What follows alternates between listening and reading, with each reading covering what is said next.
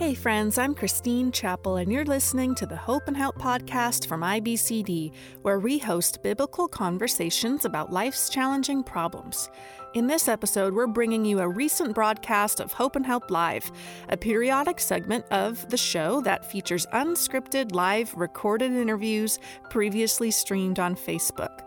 Today's conversation features authors Elise Fitzpatrick and Eric Shoemaker. During the live chat, we talk about their book, Worthy: Celebrating the Value of Women. For more help on the topics we discussed today, visit ibcd.org/hope and help, where you can access notes from today's episode and browse related resources from our digital library. Before we get started, let me introduce you to our guest. Elise Fitzpatrick is a nationally sought-after speaker and author. She holds a certificate in biblical counseling and has an MA in biblical counseling from Trinity Theological Seminary. She has authored 23 books and lives in California with her husband, Phil. Eric Shoemaker is a pastor, songwriter, and author. He earned an MDiv in Biblical and Theological Studies from the Southern Baptist Theological Seminary. Eric and his wife, Jenny, have 5 children and live in Iowa.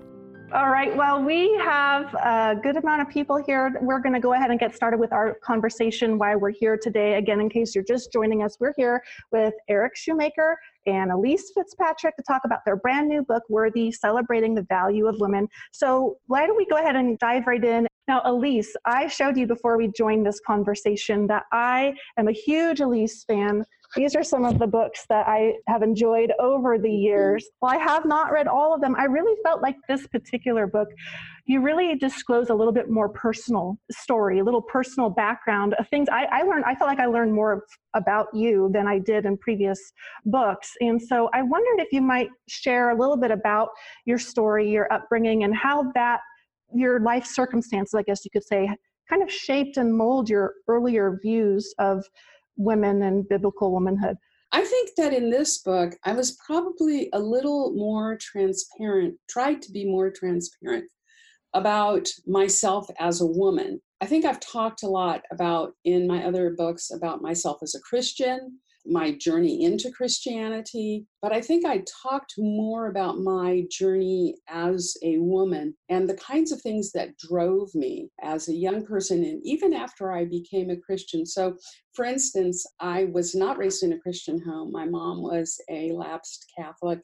My father was a non-practicing Jew. They divorced about the time I was 3 or 4. So then I spent a significant amount of time.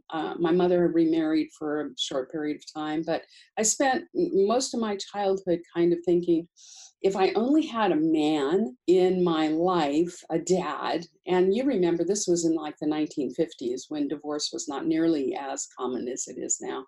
If I had a dad like my neighbor down the street, then I would be a better person. It would say something about me personally. And then about the time I was 13, I asked my mom, why are we here? I'm asking metaphysical questions when I'm 13.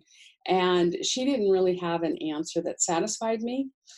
So I thought, well, okay, I live in Southern California. The point is to eat, drink, and be merry. And I did. So I lived this utterly debauched life all of the time, looking for a guy, a man, who would somehow give me value, that would somehow say something about me, that I was somehow a better person because I had the approval of a guy.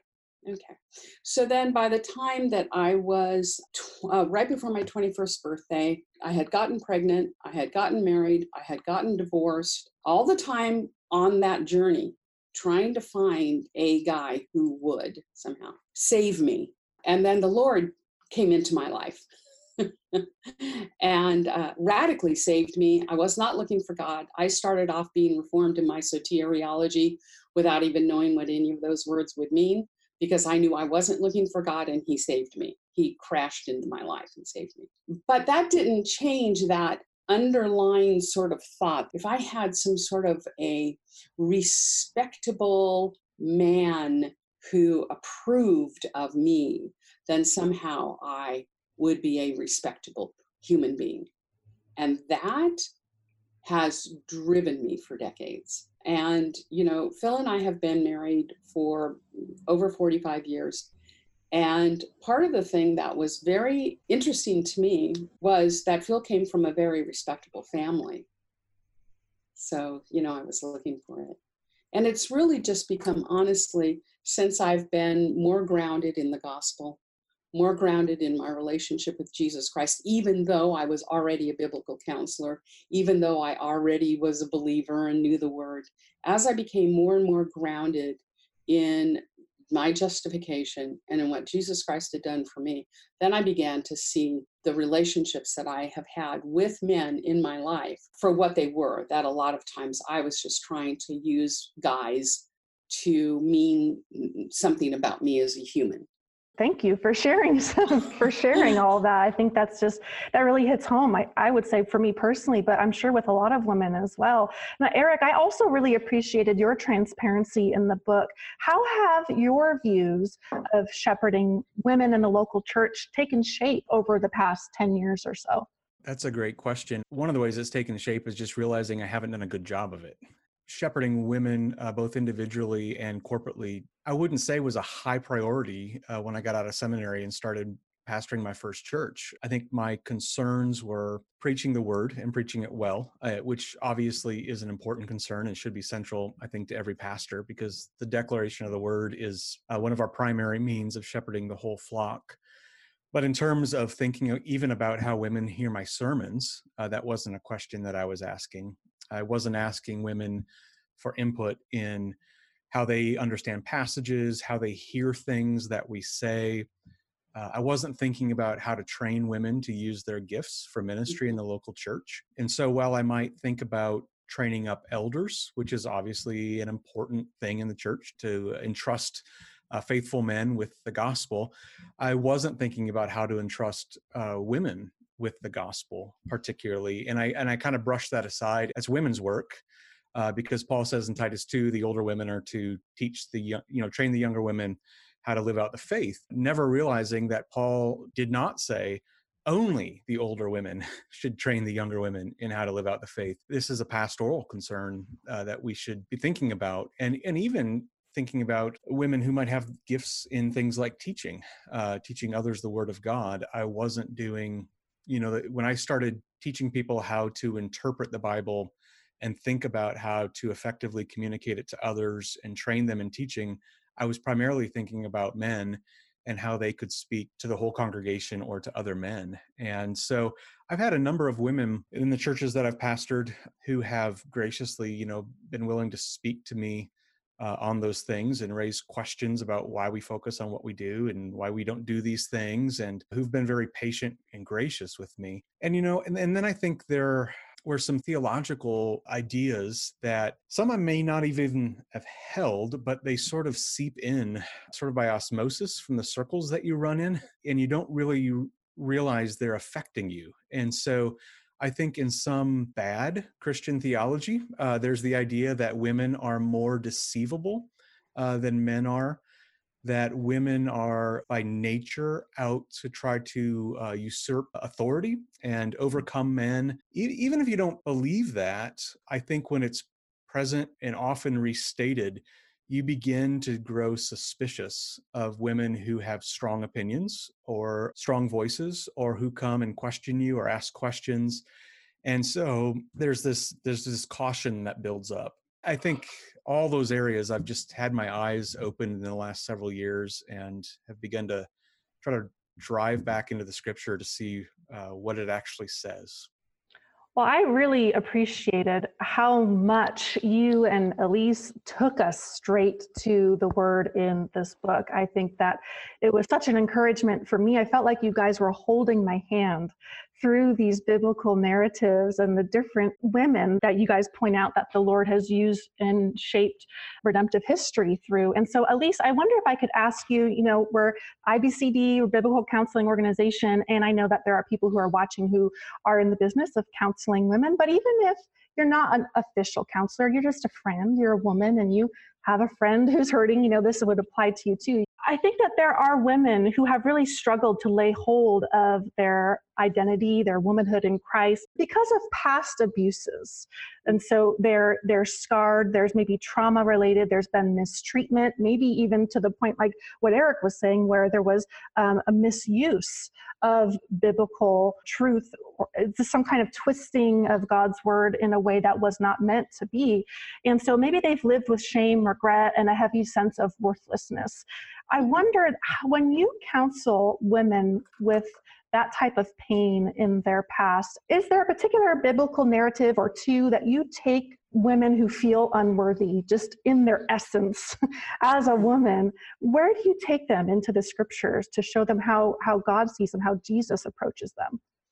Thank you so much for that question. That's a really great question. I want to sort of start off by saying there's a difference between shame and guilt. And we feel guilt over things that we do. And we as Christians know what to do about that. We ask the Lord for forgiveness, and then we strive to believe that what he says is true, that he actually forgives us. And then there's shame. And shame is not about what I do. Shame is about who I am. And I think a lot of women feel shame about who they are. I think part of that comes out of what Eric was talking about, which is this general underlying teaching in the church that all of the sin in the world is really because of a woman. It's all Eve's fault, as Adam said. It's the woman you gave me. And that as a woman, I always have to be thinking that my motives, my thoughts are suspect, because the way that Genesis 3:16 has been, I believe, misinterpreted to mean that a woman is always trying to usurp authority. I don't believe that that's true of all women, certainly not of all Christian women. And then also this sort of thought that women are easily deceived. I can't tell you how many times I've heard that in my Christian life, just over and over again. So there's this sort of sense of shame that we have as women, like somehow the guys are better. Then if you would add on to that abuse or being misused or denigrated by people, even especially in authority in our lives, that just compounds that sense of shame. I love the story of a woman that the Eastern Orthodox Church has named Fotine. Whether or not that's what her real name was, whatever. But we know her as the Samaritan woman. And how many times have you heard her story? The Samaritan woman was this immoral, bad woman. She had been divorced, and now she's shacking up with some guy. Without actually stopping and stepping back and looking at the culture in which she lived, she wasn't able to initiate divorce. Every divorce she had been through had been initiated against her. And the fact that she was at this point living with a man, she couldn't get welfare or go get a job someplace. She needed the shelter of a man to provide for her and care for her. Now, this is a woman whose reputation, all of the women in Samaria, in Sychar, knew that whatever it was about her, it was bad enough that all her husbands divorced her. And you know that at least in the Jewish case law, a man could just divorce a woman if he found something, and we don't even know what this means, he found something indecent in her, whatever that meant. So you've got this woman, Fotine, and Jesus, get this. This is so encouraging to women. I'm divorced. So many women in the church feel like they've been divorced, they've lived with men, they've done all these different things, their reputation is trashed. Fotine, the patron saint of divorced women, okay? She has a conversation with Jesus, and Jesus doesn't pull any punches with her, but neither does he shame her. He speaks right to her heart. And it was to her that he revealed himself as the Messiah. That was the first Gentile who had ever heard him say that he was the Messiah. Think about that. Jesus could have said he was the Messiah to any of a number, even the guys there But he didn't. And then, of course, the disciples come back from getting lunch and they're shocked that he's talking to a woman, and particularly this one. And then he commissions her. He tells her, I'm your Messiah. I'm the one you're looking for. Go tell everybody. And he commissions her to go back to her town. Think of the bravery that it took for her to go back to her town, to everyone who knew her, and to say, come and see this man. And they probably thought, yeah, we know you've seen a lot of men. No, I mean, come and see this man. He's Messiah. And so they listened to her because she preached the gospel in such a way that they responded. And actually, the Eastern Orthodox Church says, the tradition is that she eventually left Sychar and went to North Africa with 2 sons of hers, where she was martyred under a Roman emperor. So here's the deal. You can be a woman who has been completely used and thrown away by any number of men. Jesus Christ will still come to you. You're still important to him, and he will reveal himself to you because he loves that kind of person. I mean, look at the people around him.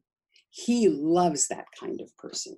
I just love that story. I'm feverishly trying to look but she says, and I can't find it even though I'm literally looking at John right now, but she says something to the effect of, come and see the man who told me everything I've ever done. Yeah. I just love that declaration from her. Like she was fully seen, fully known, fully in love because he loved her. It was just, I just love it. Thank you. It's so good. Listen, and that's so good because she had been seen before. Yeah. All right. And they probably even knew her. They didn't know her heart, but the people in the town, they had seen and known her, but they hadn't loved her. And that's the thing about the Lord Jesus. The Lord Jesus sees and knows us, but he loves us as well. And that's the shocking thing there. Thank you for sharing that. I think that's a wonderful place to just sit and park with women who can really identify with her story. Eric, I'm really thankful that you and Elise spotlight 42 separate occasions where women premiered in the way of faith. So that's your guys' language. So I wonder if you could explain what you mean by premiere in the way of faith and offer some of your favorite examples, or maybe even the ones that surprised you the most when you discovered them. When I first made up the list, I didn't really know what to do with it other than to say, wow, this is just interesting that these women are not just the first women, but the first people in the Bible to do certain things, or the impetus for things to be done. And so I think when I wrote the Gospel Coalition article, I threw some applications on there, to the effect that God sees women, he thinks their stories are important, those sorts of things. I didn't really know, I hadn't really processed it yet to know what to make of it. And I think one of the things that I've begun to see, even after writing the book, it's become clearer to me how necessary. So I think we say that women are integral, and we do say they're necessary in the book. But women don't just play an integral role, they play a necessary role in redemptive history. The plan of salvation as God planned it and executed it, he works through human means. And there are places where that plan would not have moved forward had it not been for these women. And so when he says in Genesis 2, after he's created the man, it's not good for the man to be alone, I'll make a helper for him. That word for helper isn't like, grandma's little helper who follows around in the kitchen. And while she's a helper, the 4-year-old girl actually, it takes twice as long to make the cookies, or daddy's little helper, doing yard work or whatever.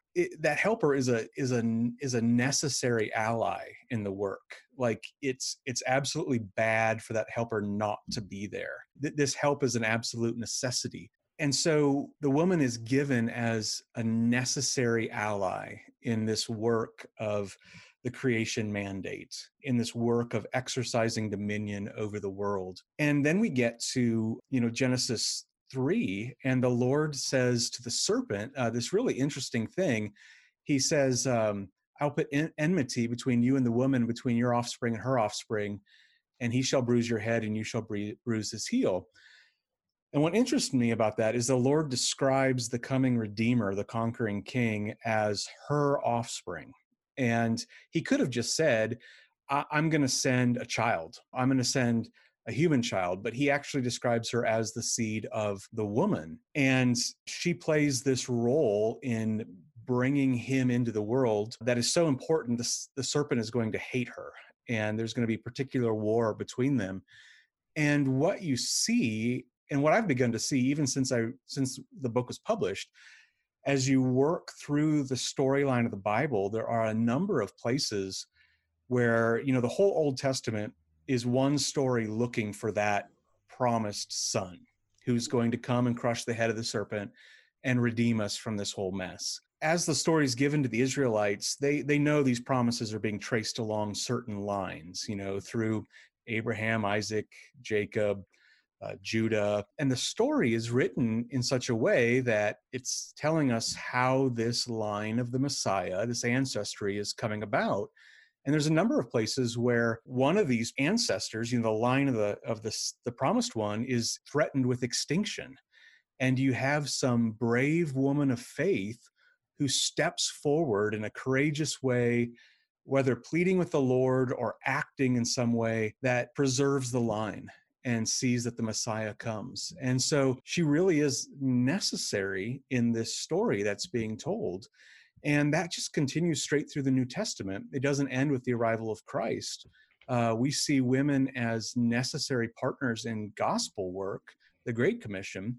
As Paul is taking the gospel to the ends of the earth, he's partnering with these women that he calls partners in the gospel. He's praising and commending them as servants. I think my favorite was Eve, and discovering that her words in Genesis chapter 4, I have gotten a man with the help of the Lord. So that statement, I've gotten a man, a male child's been born, and it's been done with God's help, is really an expression of faith. I believe God has helped us and he is delivering on his promise. Those are the first recorded words of faith in the Bible. And what gets really interesting in Genesis 4 is the chapter ends with her expressing faith again when Seth is born, because Cain in between has killed Abel. And then, so she expresses faith. She's the first one to use the name Yahweh of the Lord, first one to express faith.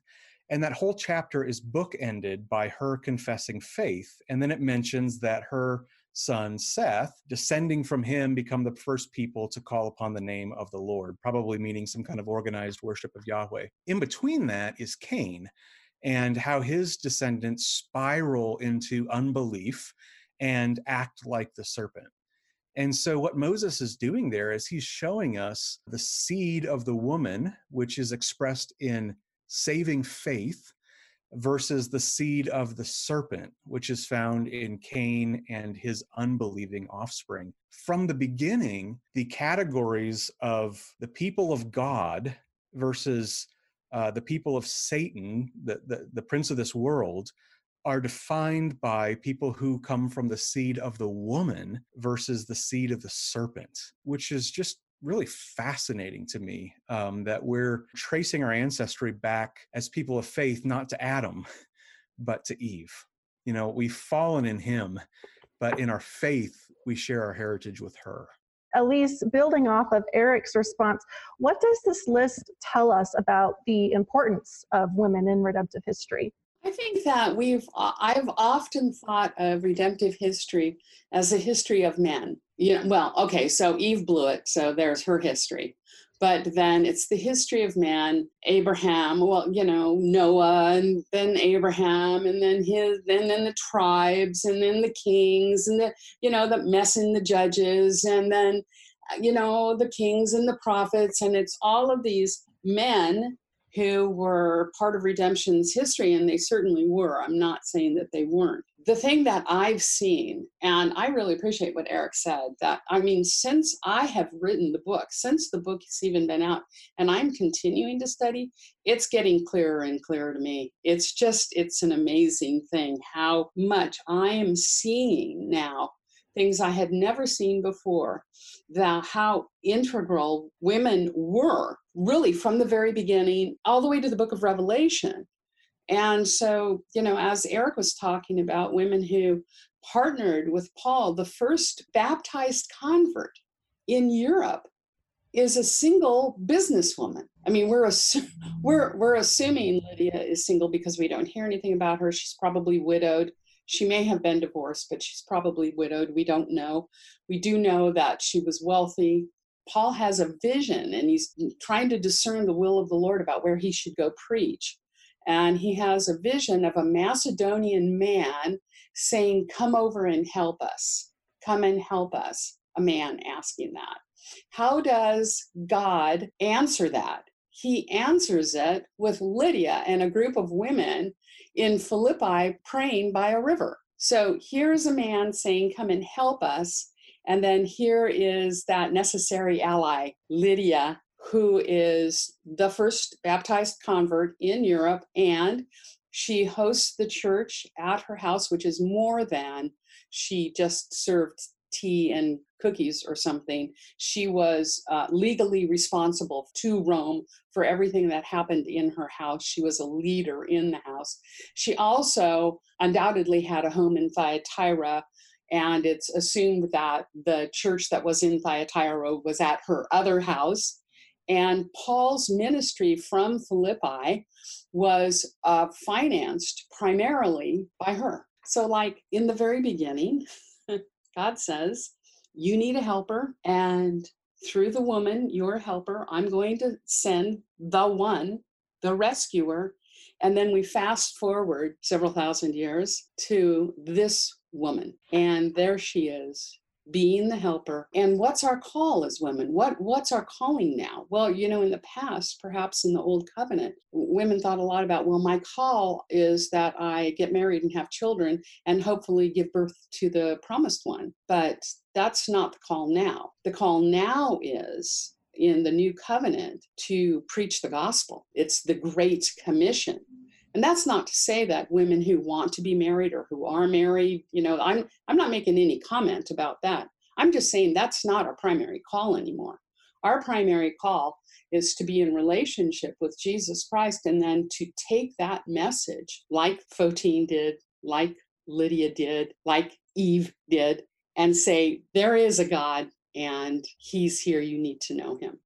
At the same time that your guys' book was just about ready to come out at the end of last year, well, that's when it was starting, and then it came out a few months ago, I actually was finishing up a biography of Charles Spurgeon, and I learned of a wonderful woman called Mrs. Bartlett. I want to read you a little bit about it because I think that she fits in perfectly with this conversation. So I learned about Lavinia Bartlett, who in 1873 was commissioned to take over a Sunday school class for older women. And what started as a class, this was in Charles Spurgeon's church, the Metropolitan Tabernacle, thousands and thousands and thousands of members.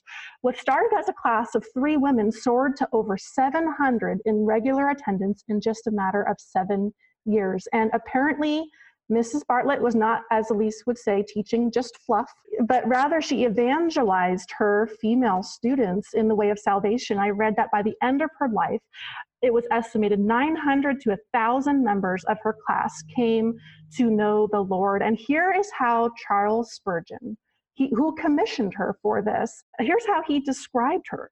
She aimed at soul, this is a quote, she aimed at soul winning every time she met the class. And then again, he says, Mrs. Bartlett was a woman of intense force of character. She believed with all her heart and therefore acted with decision and power. She flamed in determined earnestness at times when only fire could clear a path. And then there was no withstanding her, as her class very well knew. Those are words straight from Charles Spurgeon. And then lastly, I'll just say one more quote from him. He says, Mrs. Bartlett was a choice gift from God. to the church at the tabernacle, and the influence of her life was far-reaching, stimulating many others besides those who, by her means, were actually led to the Savior. So indeed, this book right here tells about the ministry. It's called Mrs. Bartlett and Her Class at the Metropolitan Tabernacle. Super interesting read. But I think especially for this conversation to see how even Charles Spurgeon recognized the importance of equipping a gifted woman who she was clearly gifted at a young age. It was recognized that she had an evangelism gift and a teaching gift to be able to minister to other women in the church. That was a priority for him. Biography says that Mrs. Bartlett's Sunday school class size was consistently the largest out of all the Sunday classes, men and women. So what can we glean as we observe the co-laboring between a gifted pastor and a gifted woman? Spurgeon was amazing in so many ways. I've heard it said before, he said, you could start 1,000 churches encircling the tabernacle, go for it. Like, as long as Christ is being preached. He wasn't threatened by that competition. And he wasn't threatened by a successful, spiritually speaking, a successful woman teaching the Bible in his own church, gathering 700 people. He wasn't scared that she was going to usurp him or steal from his popularity or run off and start her own church. I think it was Spurgeon who said, I don't remember if it was on the passage about the resurrection or the Samaritan woman, but he's the one that said, we cannot tell the women to go home.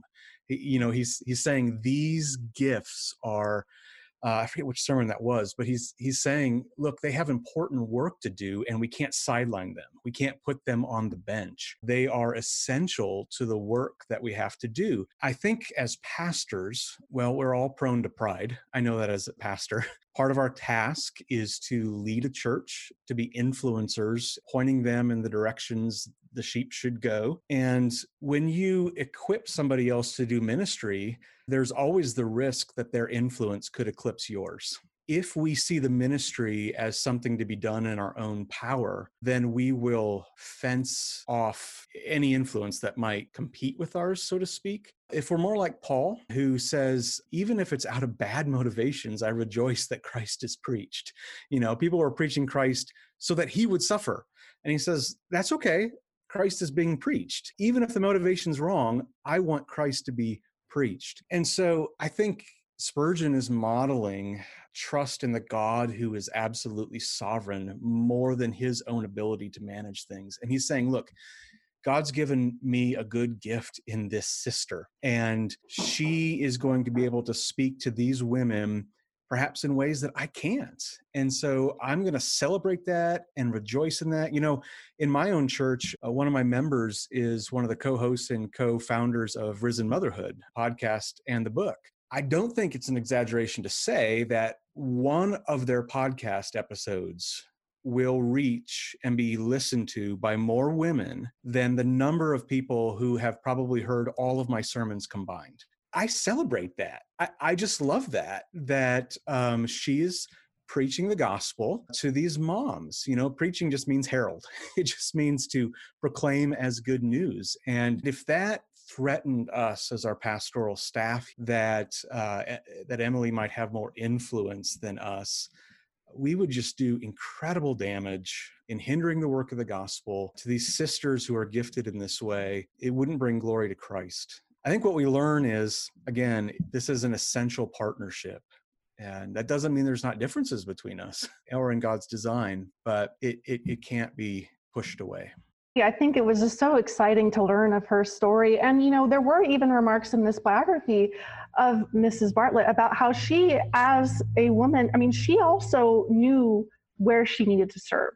She wasn't trying to serve. She wanted to be, this is my calling. I'm not trying to make it more than God wants or less. I'm trying to be right here, serve the local church under the authority of my pastors and my elders. And so she knew that she had a special calling, but at the same time, she wanted that special calling to complement the work that was going on at the local church level. And so I think just being able to know their stories has been such an encouragement to me personally. What you just said there is so important about she knew where she was going to serve. She wasn't competing for a position. Are there women who reach for things they ought not have? Absolutely. Are there men who reach for things they ought not have? Absolutely. We can point to examples of pastors who have been abusive in their use of their authority, in their treatment of people. That doesn't mean we throw out all the men or all the pastors.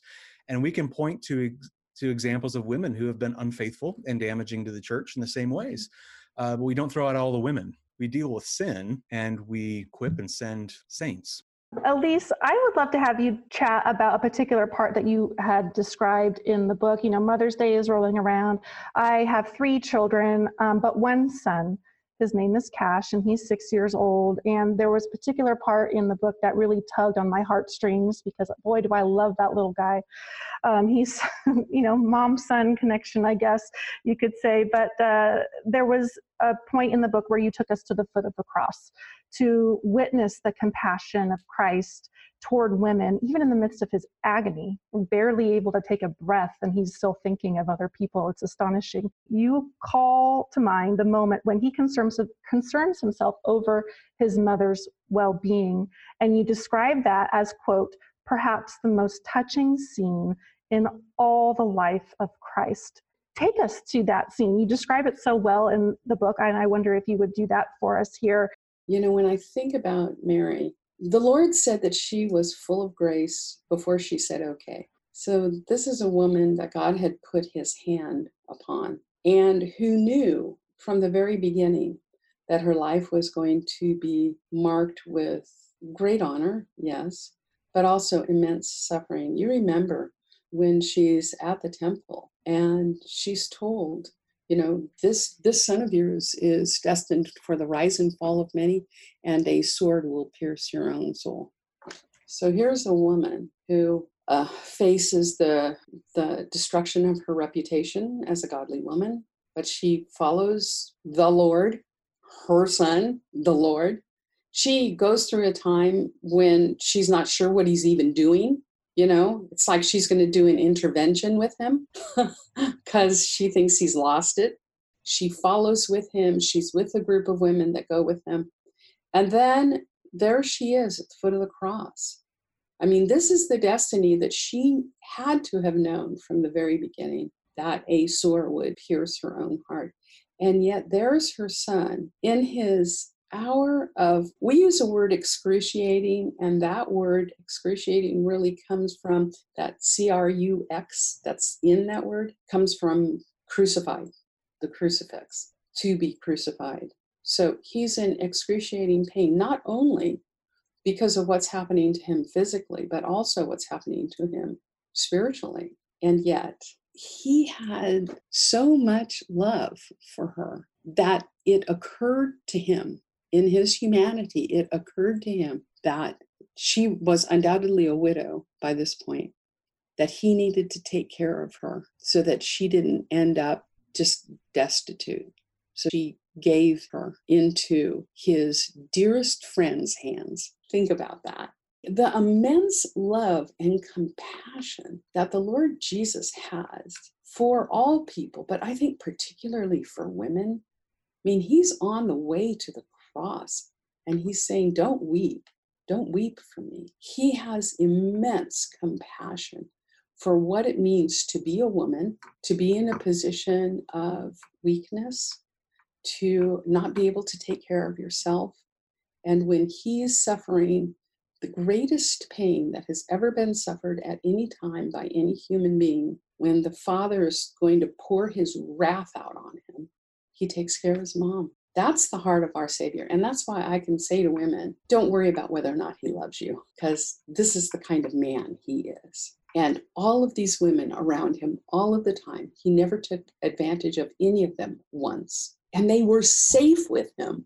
They were comfortable with him. They didn't have to worry about, does he have some ulterior motive? And there he is with his mom, dying breath. John, take care of her.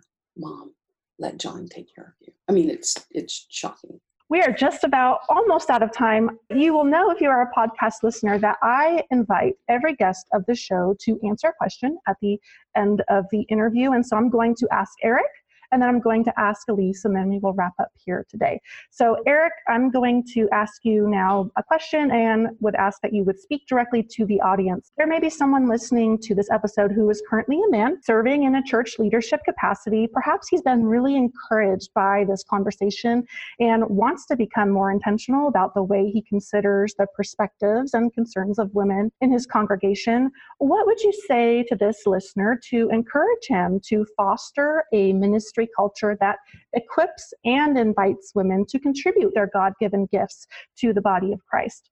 Yeah, that's a great question. I think I would say to you, brother, who's listening, you're a church leader and you're wondering how you can think better and more biblically about cultivating that kind of environment in your church. I think the first thing I want to say to you is don't be afraid. I think we have often been trained by what a friend of mine calls a lazy litmus test to see some things as indicators of people who've abandoned the gospel, of people who've bought into liberalism, social gospel, et cetera, et cetera. And so when you start thinking about and talking about the value of women, even if you're just saying, hey, look at the Bible, here's what's in here, God emphasizes this, there's going to be friends that look at you strangely. And if you start to ask, what should we be having women do in our church? And where might we be excluding them without biblical warrants or whatever? You're going to have people who think that you are heading someplace dangerous. And I would just say to you, don't be afraid. The scripture, every single word of it is inspired by God and authoritative, and every word of it is written to benefit and to help us. And so looking at the Bible word for word and trying to interpret it in context will not harm you. It can only help you. The second thing is to listen to women. Ask some women in your congregation. Don't just ask your wife, because every woman's different and you can't assume that your wife speaks for all women. Even if she wants to, she doesn't. And ask some women who you trust and who trust you to give you their honest feedback about the questions they have or their experiences of what it's like to be a woman in your church, and give them the safety of being honest. Tell them, this isn't going to go outside this conversation. Don't argue with them. Don't push back. Ask clarifying questions and try to understand them. We don't have to always point out where we disagree. Not everything has to end with us giving 3 points in a poem. Just listen and try to understand your sisters. And then go to the Word of God. We go to the Word of God first and foremost in all of this. But what I mean is go to Scripture and evaluate what you're seeing and what you're hearing and what you're doing on the foundation of Scripture alone. It is our sole authority for life and ministry. In our confession of faith at our church, it states that we aren't allowed to bind the consciences of people, of Christians, with something the Bible doesn't teach. And so I want to go to the Scripture and say, can I defend what we do and what we don't do by what God, our Creator and Redeemer, has said? Emphasize in your teaching and in your practice what the Bible emphasizes. But we're hearing from a lot of women who say, anytime this conversation comes up, the final point that's always driven home is what women can't do. Does the Bible speak to those things in the church and in the home? Yes. And I can count on one hand the number of passages where it speaks to those. That doesn't minimize their importance of those passages. God only has to say something once for it to be true. But he speaks so much more about women, thousands of passages about women from Genesis to Revelation that many of us have never heard preached on, with truths that we've never heard emphasized.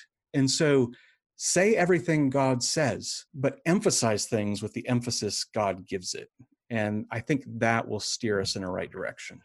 Elise, I want to have you close out with the same type of questions I'm going to ask you, and then if you would please address the audience. There may be a woman listening to this episode who believes that her sinful choices, shameful past, make her unfit for kingdom work. Maybe she lives with secrets and often views herself as damaged goods. She isn't sure that God would even dare to value someone with a past like hers, and the voices that she's heard all her life seem to reinforce that very belief. What would you say to this woman to encourage her to believe that God isn't finished with her yet? Well, here's the good news. None of us are fit for kingdom work. I don't know anybody who's fit for kingdom work.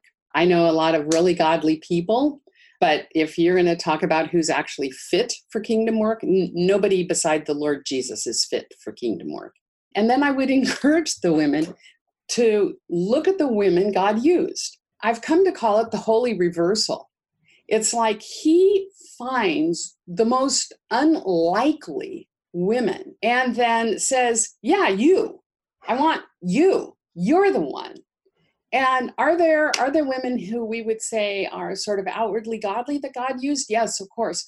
But there are also all kinds of other women who made really bad choices in their life.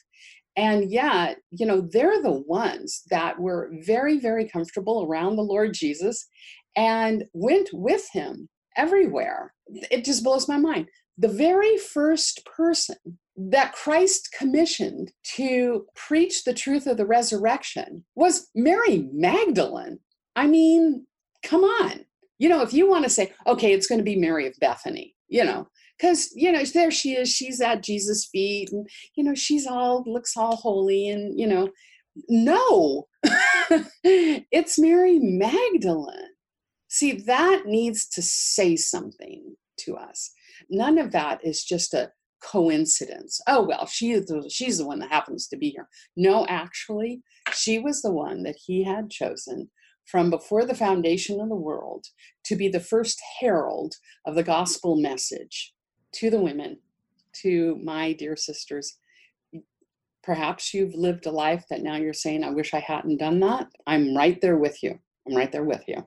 Done things, said things, thought things, acted in ways. I'm right there with you.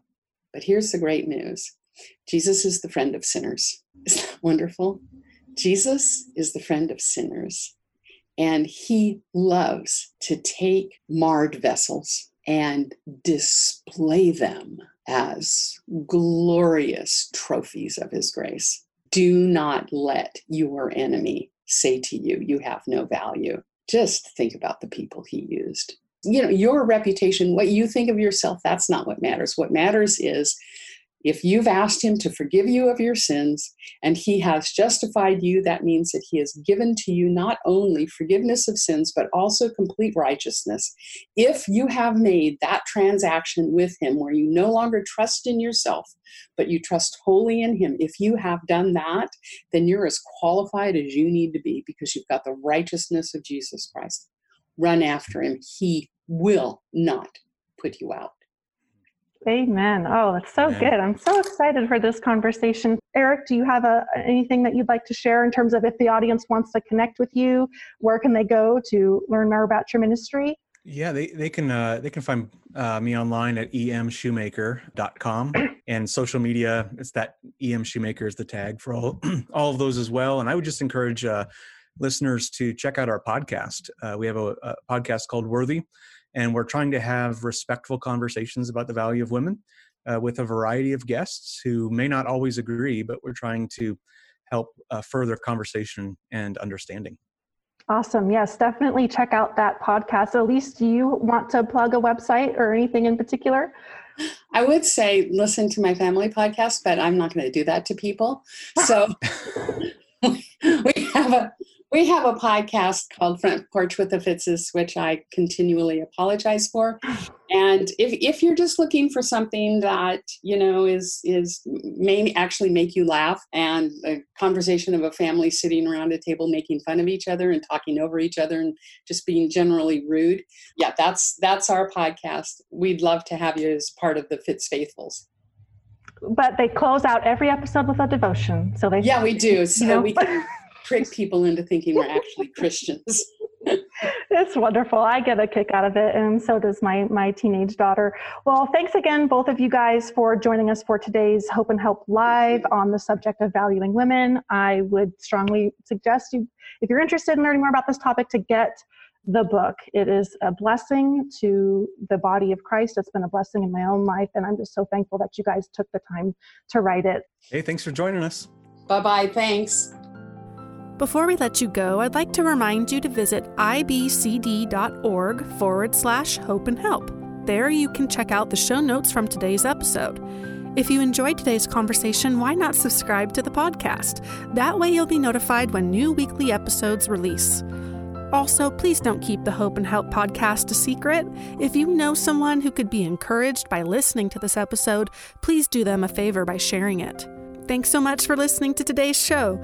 Be sure to join us next time on the Hope and Help podcast.